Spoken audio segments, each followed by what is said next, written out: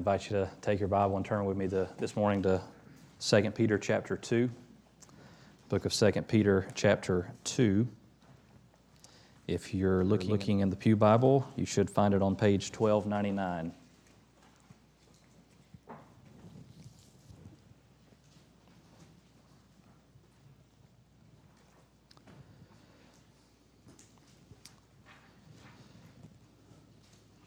Growing up, I always was kind of very straightforward in my ice cream decisions. I was a pure vanilla man, and as I've gotten older, I've sort of branched out a little bit more, a little pistachio here, a little coffee chip there, that sort of thing. And when we were in Southeast Asia a few years ago, they have a fruit there that is very divisive, and some of us in the room have tried it. It's called durian, and durian has been described as tasting like a gym sock with the texture of raw chicken, and so it's very divisive. Some people like it, some people don't, but the tricky thing is they make durian ice cream, and because of the color of durian, when you make durian ice cream, it comes out sort of a off-white, maybe slightly beige color, which can very easily be mistaken for vanilla. And so some people have gotten themselves into big trouble in that way. I was thinking this week as we've been making our way through 2 Peter the book of 2 Peter, and especially chapter 2, Peter's basically sort of laying out an indictment against false teachers. And it might be helpful to take a step back and consider that there are many different varieties of false teaching. So false teachers, false teaching is kind of like Baskin-Robbins, lots of different flavors. And the tricky thing is the ones that look like vanilla, they're the ones that can trick you. They look like they're right, but then as soon as you put them in your mouth, you realize they're not. So without oversimplifying too much, I want to say that a lot of flavors, if you will, of false teaching fall into one of two categories. So you can kind of think of this as there's your ice cream and there's your gelato. They're very similar, but they kind of fall into these two categories. The first is legalism. Legalism. This is a word we use to describe this kind of teaching that insists that in order for a person to be saved, they have to perform some kind of external work or works. So probably the most prominent example of this in the New Testament was the teaching that said that if Gentiles wanted to become Christians, they would first have to become Jewish. And so Gentile men would have to submit to the Old Testament law regarding that. And Gentile men and women would have to abide by Old Testament Sabbath laws and food laws and that sort of thing. And the book of Galatians is basically dedicated to dealing with that kind of false teaching, the idea that you have to do this work in order to be justified before God. And then the second variety of false teaching is lawlessness. Again, I'm admitting that we're oversimplifying here some, but I just want to use this as a helpful teaching tool. So lawlessness is the kind of false teaching that insists that for those who have been saved by grace, there is no need for good works. So lawlessness says that I am free in Christ to do whatever I please because God's grace abounds. And God will forgive me no matter what and all that sort of thing. And listen, that's true. God's grace does abound. And God is able to forgive far more than we often imagine that He is. But the problem is that lawlessness becomes an excuse for people to just totally neglect any pursuit of godliness or obedience or repentance or anything like that. And so I want you to have those two categories in your mind, legalism and lawlessness, as we read this morning.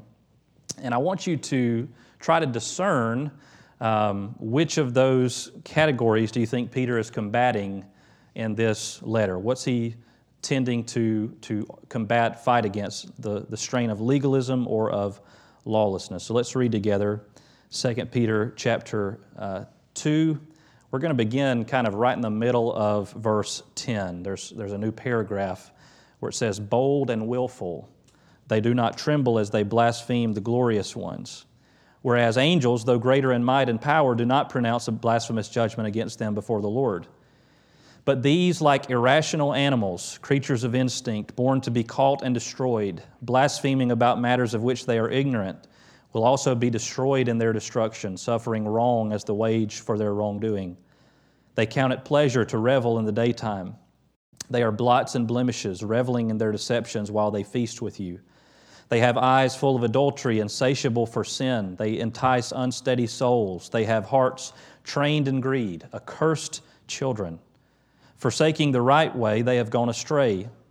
They have followed the way of Balaam, the son of Beor, who loved gain from wrongdoing, but was rebuked for his own transgression.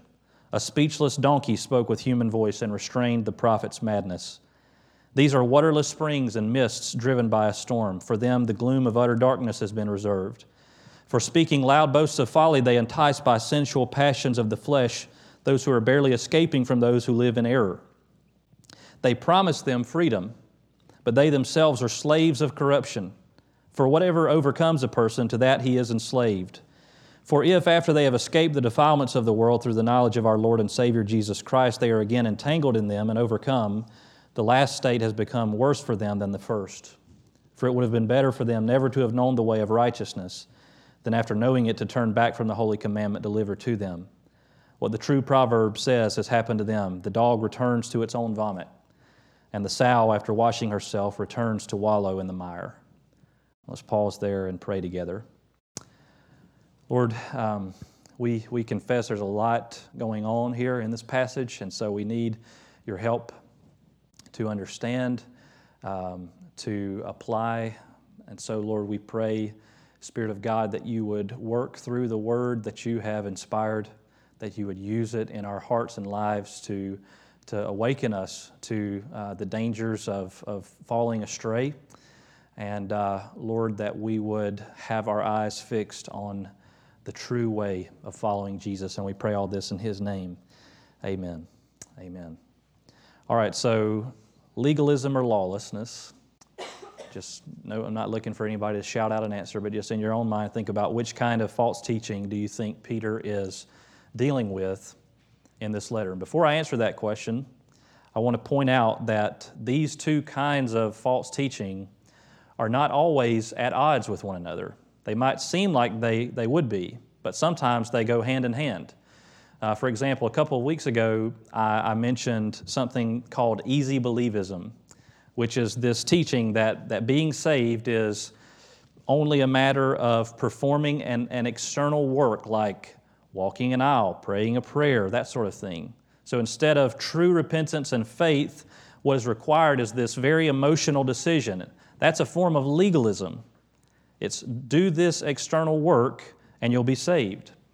But easy believism lends itself just as dangerously to lawlessness as it does to legalism. Because, as Billy Graham put it, easy believism promises that somebody can be saved without ever being changed.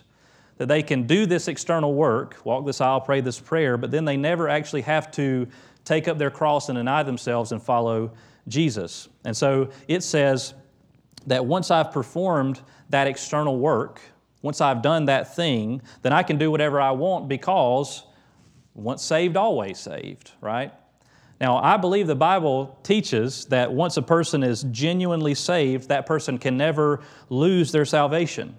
Jesus will never allow them to fall away in a full and final sense.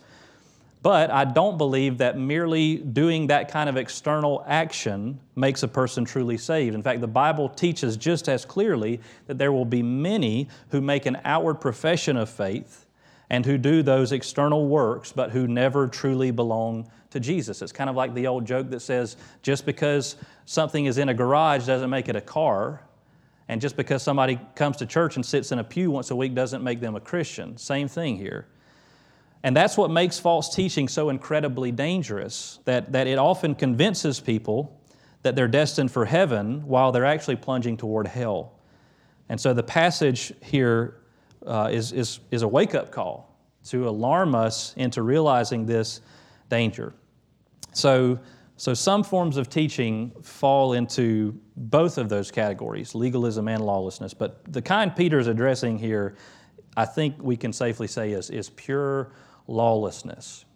And the clearest summary that he gives is in verse 19. And this is a phrase that I have kept coming back to try to make sense of what Peter is dealing with here in this letter. He says in verse 19, they promised them freedom, but they themselves are slaves of corruption.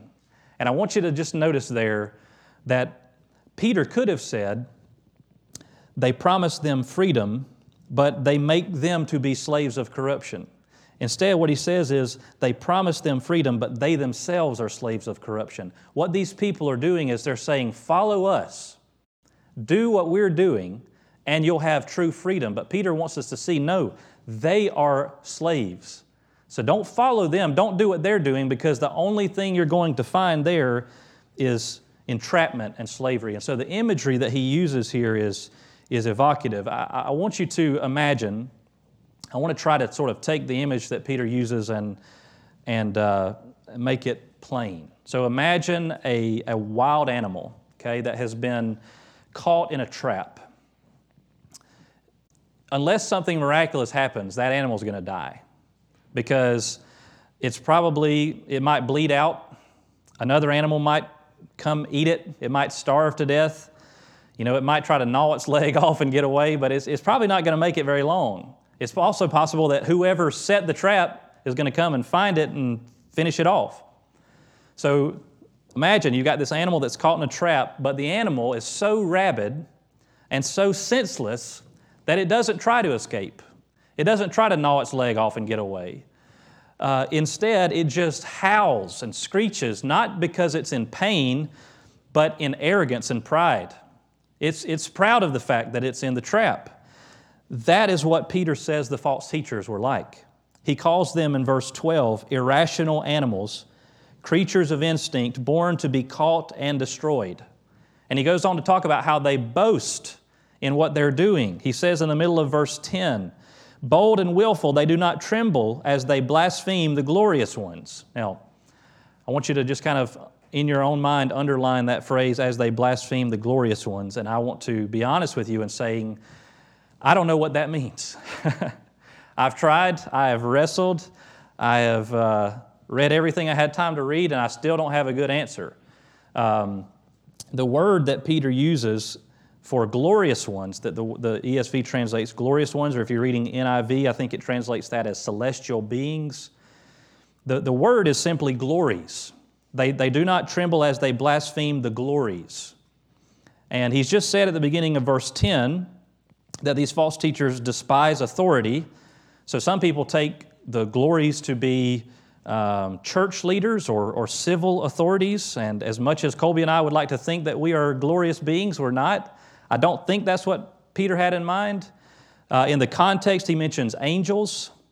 And the consensus among most commentators today is that when Peter says that these false teachers do not tremble as they blaspheme the glorious ones, that what he's talking about is fallen angels or demons. So they do not tremble as they blaspheme demons.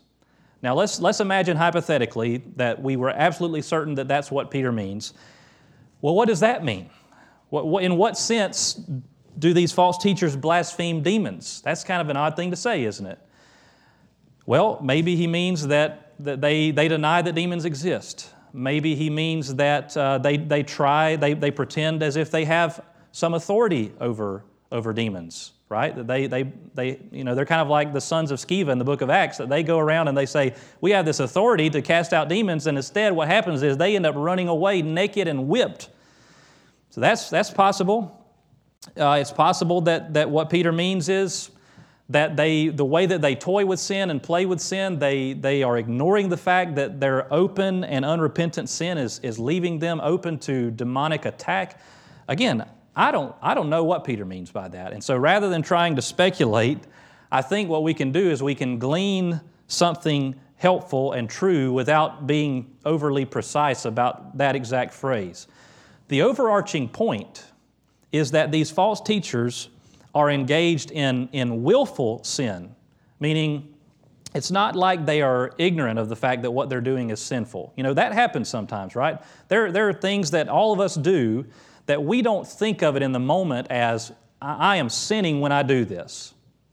If we stop and step back and think about it, or if somebody comes along and tells us, we say, you know what, you're right, that was sinful. But there are times when we sin unknowingly, unwillfully. But these people, they are engaged in willful sin. They say, listen, I know that this is wrong, but I'm going to do it anyways. Or I know that the Bible says this is wrong, but I don't care. I'm going to say that it's right. So they're engaged in willful sin, and they are boastful about it. Again, it's one thing to fall inadvertently into sin. That happens to all of us. It's one thing to find yourself being tripped up by the same sin. Most people have a handful of sins in their life that they get tripped up by that again and again, and they struggle, they wrestle against it.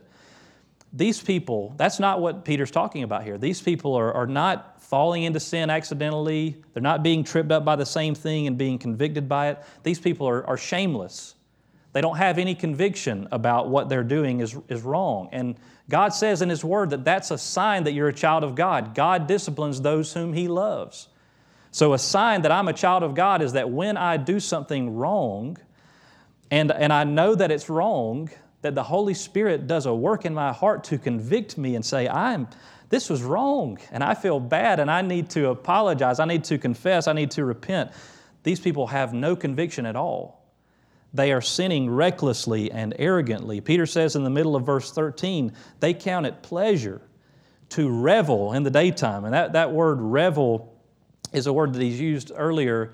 It's a word that means they're giving themselves over to excess, to drunkenness, and to gluttony. And they're doing so, as he says, in the daytime. Not to mean that it's okay if you wait until the sun goes down to get drunk or to be a glutton or something like that, but to say these people are engaged in it in such an open and shameless way that they don't even wait till the sun goes down.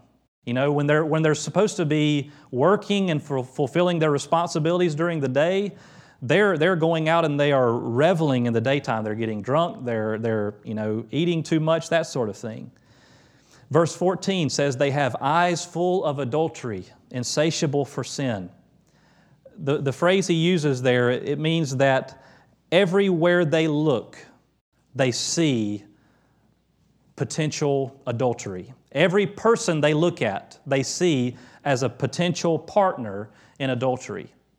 So they are absolutely insatiable for excessive alcohol and food and sex. And not only that, but also money. He says in the middle of verse 14, they have hearts trained in greed. It's like their hearts go to the gym to get trained in greed. That's how entrenched they are in this sin. He even uses the Old Testament example of Balaam. He mentions Balaam there, and if you're like, I don't know what he's talking about there, he says something about a speechless donkey. Is there anything other than a speechless donkey? Well, one time there was something other than a speechless donkey. You can read about that in Numbers chapter 22, verses 24.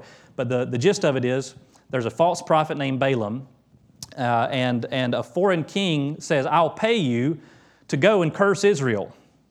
And he says, all right, I'll take the money. So he takes the money, he gets on his donkey, and he goes to curse Israel. And while he's on the way, the donkey sees an angel in the path that's waiting to kill him. And the donkey says, I'm not going any further. And Balaam gets mad. He gets upset with the donkey. And so the point of the story is the donkey had more sense than the false prophet.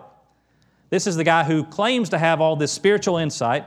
He claims to be able to speak these truths that will come to pass, but instead it's the donkey that has more sense. And that's Peter's point about these false teachers, that donkeys have more sense than they do.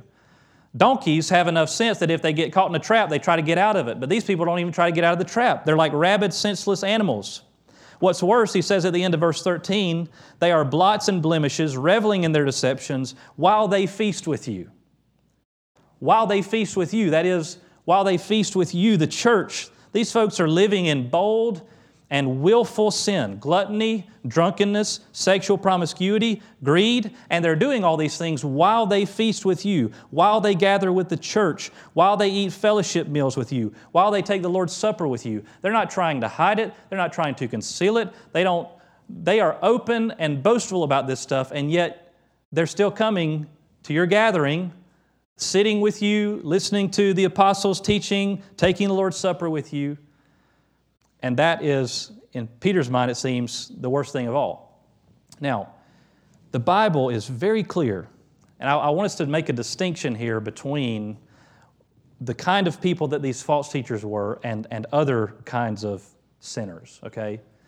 The Bible is very clear that we should be compassionate with those who are struggling. God tells us in Jude 22, have mercy on those who doubt. Have mercy on those who doubt. So it's not that everybody has to be totally confident. It's not that everybody has to have it totally together. There is a sense in which there are people who are struggling, and we're told to have mercy on them. And how many times in the New Testament does God tell us to be patient and to be gentle with one another, to be meek toward one another, even when we have to correct one another? Even when there is someone among us who is in sin, be patient with them, be gentle with them, as the Lord has been patient with you. As the Lord has forgiven you, so you also should forgive one another. Galatians 6:1. Brothers, if anyone is caught in any transgression, you who are spiritual, correct them in a spirit of gentleness. So the idea in Galatians 6:1 is if there's somebody that you know who professes to be a believer, and yet they are trapped in a pattern of sin. They're caught in transgression. They're like the wild animal who's in the trap, but they're not boasting about it. They're hurting. Paul says in Galatians 6:1, you who are spiritual, you who have the Spirit, you who are fellow believers, go to them and correct them with a spirit of gentleness. Go and get them out of the trap, but do it carefully, because you might be tempted in the same way. Be careful when you go get them out of the trap that you don't get stuck in the trap yourself. That's the idea. So do that in humility. Do that in patience. Do that in gentleness. But what Peter's talking about here in 2 Peter 2 is not that. These false teachers, they're not doubting. They're not asking questions. They're not struggling against some stubborn sin. These people are recklessly and arrogantly engaged in open and willful sin. They're saying, we don't care what the Bible says. We're going to do what we want to do. They're boasting about it, and they are enticing others to join them in it, which is why Peter warns us so strongly. Look at what he says of them in verse 17. These are waterless springs and mists driven by a storm. What does it mean to be a waterless spring? It means that you have the appearance of being able to satisfy when you're really empty and dry. Mists driven by a storm. Mists driven by a storm don't actually bring life-giving rain. They just cause confusion. They just kind of blow smoke in your face and get you disoriented. The problem is these people claimed to be able to give life. Instead, they're empty. They're like a waterless spring or mist. They essentially said, follow us if you want to have your thirst satisfied. In reality, they're leading people away from the fountain of living waters and toward broken cisterns. Verse 18, for speaking loud boasts of folly. Again, these are not people who are quietly, humbly struggling. He says they are speaking loud boasts of folly. They entice by sensual passions of the flesh those who are barely escaping from those who live in error. These people are not sort of, in their own quiet way saying, I've been struggling with this same sin. I know it's wrong. I keep falling, and I need help. That's not what they're saying. If that's who we're dealing with, then the Bible says we should be patient with them, we should have mercy on them, be compassionate toward them. These people are not saying, I've been struggling with some doubts about what I believe. If that's what they were saying, then according to Jude 22, we should have mercy on them and be patient with them. These people are instead standing up, either figuratively or literally, and saying, I have a better way to live the Christian life than what the apostles have taught us. I have a better way to live the Christian life than what the Bible says. You can live however you want. You can do whatever you want. You can pursue pleasure and satisfy all your desires because God's grace abounds. And there won't be any kind of judgment. So don't worry about judgment. Let's don't bother with calling things sin. Let's just let people do what they want. They're your desires after all. Who can question your desires, right? So just live according to your desires. Do what you want, and God's grace will abound. This was a distortion of Christian freedom. Again, Peter says in verse 19, they promise freedom, but they themselves are slaves of corruption. They are luring people into the same trap in which they have been snared. And in particular, Peter says that they were having influence over believers who were less mature. He says back in verse 14, they entice unsteady souls. Unsteady, those who have not been as firmly established as others. And in verse 18, he says they entice those who are barely escaping from those who live in error. So these are believers who have just professed faith in Christ. Or maybe they may even be people who are on the verge of professing faith in Christ, and yet they are listening to these other people who claim to be Christians and who read from the Bible and who talk about Jesus, and it sounds good. It sounds really appealing because what it means is I can follow Jesus and I don't have to stop sinning in this way. I don't have to stop living in this unrepentant sin. That seems like win-win, right? This is why false teaching is so immensely dangerous, because it gives us promises that it can't deliver on. I want us just to let verses 20 and 21 sit on our hearts this morning for a moment. Peter says, "For if, after they have escaped the defilements of the world through the knowledge of our Lord and Savior Jesus Christ, they are again entangled in them and overcome, the last state has become worse for them than the first. For it would have been better for them never to have known the way of righteousness than after knowing it to turn back from the holy commandment delivered to them." Now, there's a way you could really twist Peter's words here and say, you know what? It sounds like what he's saying is it'd be better off if we didn't share the gospel with unbelievers. They just kind of stay the way they are. That's not what he's saying at all. What he's saying is it would be better for somebody to know that they're an unbeliever than to think mistakenly that they're a believer. Right? Because if someone knows they're an unbeliever and they hear the gospel, they might be inclined to listen to it. They might be inclined to repent and trust in Christ. They might be like the person who knows they have cancer, and they might be inclined to receive the treatment that the doctor offers. But if someone has been led to a false sense of assurance, if they think I'm perfectly healthy, there's nothing wrong with me at all, then they're not going to listen to the doctor's treatment regimen. They're not going to listen to the gospel. They're not going to feel any need to repent and to trust in Christ. That's what Peter's talking about there in verses 20 and 21. That these are people who maybe have just professed faith in Christ, or they're right on the verge of professing faith in Christ. And what these people are doing is they're essentially saying, hey, we can get you out of that dungeon that you're living in. But the dungeon that they're offering them escape from is not the dungeon of sin. It's the dungeon of what they think is an infringement on their freedom. They say, come on, we'll get you out of there. And all instead what they're doing is they're putting more chains on them. They're tightening the chains they're already in. There's a lot to process here. And one verse that I kept coming back to this week as I was sort of thinking through this was James 3:1, where he says, "Not many of you should become teachers, for you know that we who teach will be judged with greater strictness." So there's a warning here for people like me and Colby and others.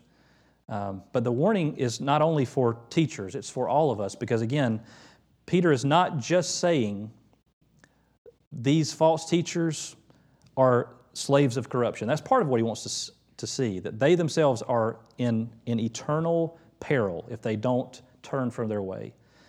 But he also wants to, the reason he's telling us that is so that we will see the danger of following them. And so he says throughout these two letters that he wants to stir us up, not just teachers, but all of us, to be sober-minded and to be alert. So what are some practical ways that we can respond this morning? I want to suggest two takeaways for us, two practical things for us to consider. First is that God's people are called to lives of discipleship. God's people are called to lives of discipleship. Peter says that the people most susceptible to the bait that was being laid out by the false teachers are those who are unsteady. So that's a reminder to us that the best way to guard against error, whether that error is doctrinal or moral, in other words, whether it has to do with teaching or with practice, the best way to guard against error is to be established in the truth. Paul says in Colossians 2, "As you received Christ Jesus the Lord, so walk in Him, rooted and built up in Him, and established in the faith, just as you were taught, abounding in thanksgiving." That's the goal, is to be established in the faith. And this goes all the way back to the Great Commission, where Jesus, with all the authority of heaven and earth, commands us to make disciples of all nations. It's been said 1,000,000 times, but what Jesus tells us to do in the Great Commission is not to get people to make decisions, but it is for us to make disciples, which means that we baptize them in the name of the Father and the Son and the Holy Spirit. In other words, we fold them into a church where they can be a part of the family of God, and he says, teaching them to observe all that I've commanded you. When I say that God's people are called to lives of discipleship, I mean that we are called to be disciples of Jesus, and we're called to make disciples of Jesus. This means that we never, ever reach a point when we can stop growing. We never, ever reach a point this side of heaven when we can stop progressing, stop being sanctified. And the path of progress and sanctification is not this kind of just steady, unbroken line. It is, it takes twists and turns, and sometimes it goes backwards and forward. We always need to be reminded. We're always in need of being reminded. That's what Peter says that this letter serves to do, is to stir us up by way of reminder.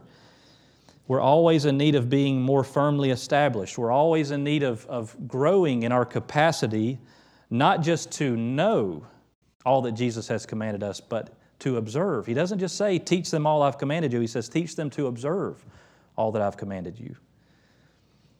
So every one of us is called to that lifelong path of discipleship, and every one of us is called to make disciples of others, to help them be more firmly established and to help them grow in their capacity to know and to observe all that Jesus has commanded us. So, for those of us who have kids at home, that's where our mission field begins. I mean, that's been one of the biggest things that God has awakened me to in the past 5.5 years, is that our home is a mission field. We have 2 little bitty people who live in our house, and our job, our God-given job, is to make disciples of them, to raise them up in the discipline and instruction of the Lord. And so for those of you who have kids at home, that's where it starts. For those of you who are going to have kids at home one day, that's where it's going to start. For others of us, discipleship takes place primarily in the context of the church. It's one reason why we're intentional to make sure that people of different age groups interact with one another. Because Titus 2 lays out this vision of church life in which older men are sober-minded, dignified, self-controlled, sound in faith, in love, and in steadfastness. And those older men urge the younger men to be self-controlled, So that happens in the context of the church, where older men have an opportunity to live out lives of godliness and of a love for the Lord and of love for their family, and then they urge the younger men to do the same thing. And the same goes for women. Older women likewise are to be reverent in behavior, not slanderers or slaves to much wine. They are to teach what is good and so train the young women. So this discipleship that we're all called to, it happens in our homes, it happens in the church. So let me just ask you, this is something that I want all of us to consider. What are you doing to grow as a disciple of Jesus? I don't care if you've been a disciple of Jesus for 10 days or 10 years or 50 years. What are you doing to grow as a disciple of Jesus? And what are you doing to help others grow in the same way? God's people are called to lives of discipleship. The second sort of practical takeaway for us is that true freedom is found in grace-enabled obedience to Jesus. True freedom is found in grace-enabled obedience to Jesus. We live in a society that values freedom, and that's great. We should. In a couple of weeks, we're going to have Veterans Day, where we remember those who have given, some of them their life in a sense of unto death, and some of them have given their life in the sense of many years of service so that we can enjoy freedom. Sometimes, however, we're in danger of having more of an American understanding of freedom than a biblical understanding of freedom. And true, genuine gospel freedom is not me being able to do whatever I want to do. It is me submitting what I want to do to Jesus. I can remember several years ago, I was at a conference and I remember hearing John Piper use this illustration. The gist of it went like this. I won't try to quote it verbatim or anything like that, but the gist of it was, imagine there's a train and it's chugging along through the countryside. It's just out in the country, and the train is going on the tracks and it looks out on this pasture of cows. And the train thinks to itself, oh, what I would give to leave these tracks behind and be free like those cows. The problem is, the train was designed to move on the tracks. And if the train tries to be something other than what it was created to be, if it tries to derail itself, it's not going to get very far, is it? It's going to lead to destruction. It's not going to be free because there aren't tracks out there in the pasture. And so it would find itself stuck and unable to do what it was made to do. The kind of freedom that these false teachers were promising and that many people still promise today was a mirage. It was waterless springs. It was a distortion of genuine gospel freedom. Peter said in his first letter, live as people who are free, not using your freedom as a cover-up for evil, but living as servants of God. So yes, if you are in Christ, you have been set free. He whom the Son sets free is free indeed. But you have been freed not to use your freedom as a cover-up for evil.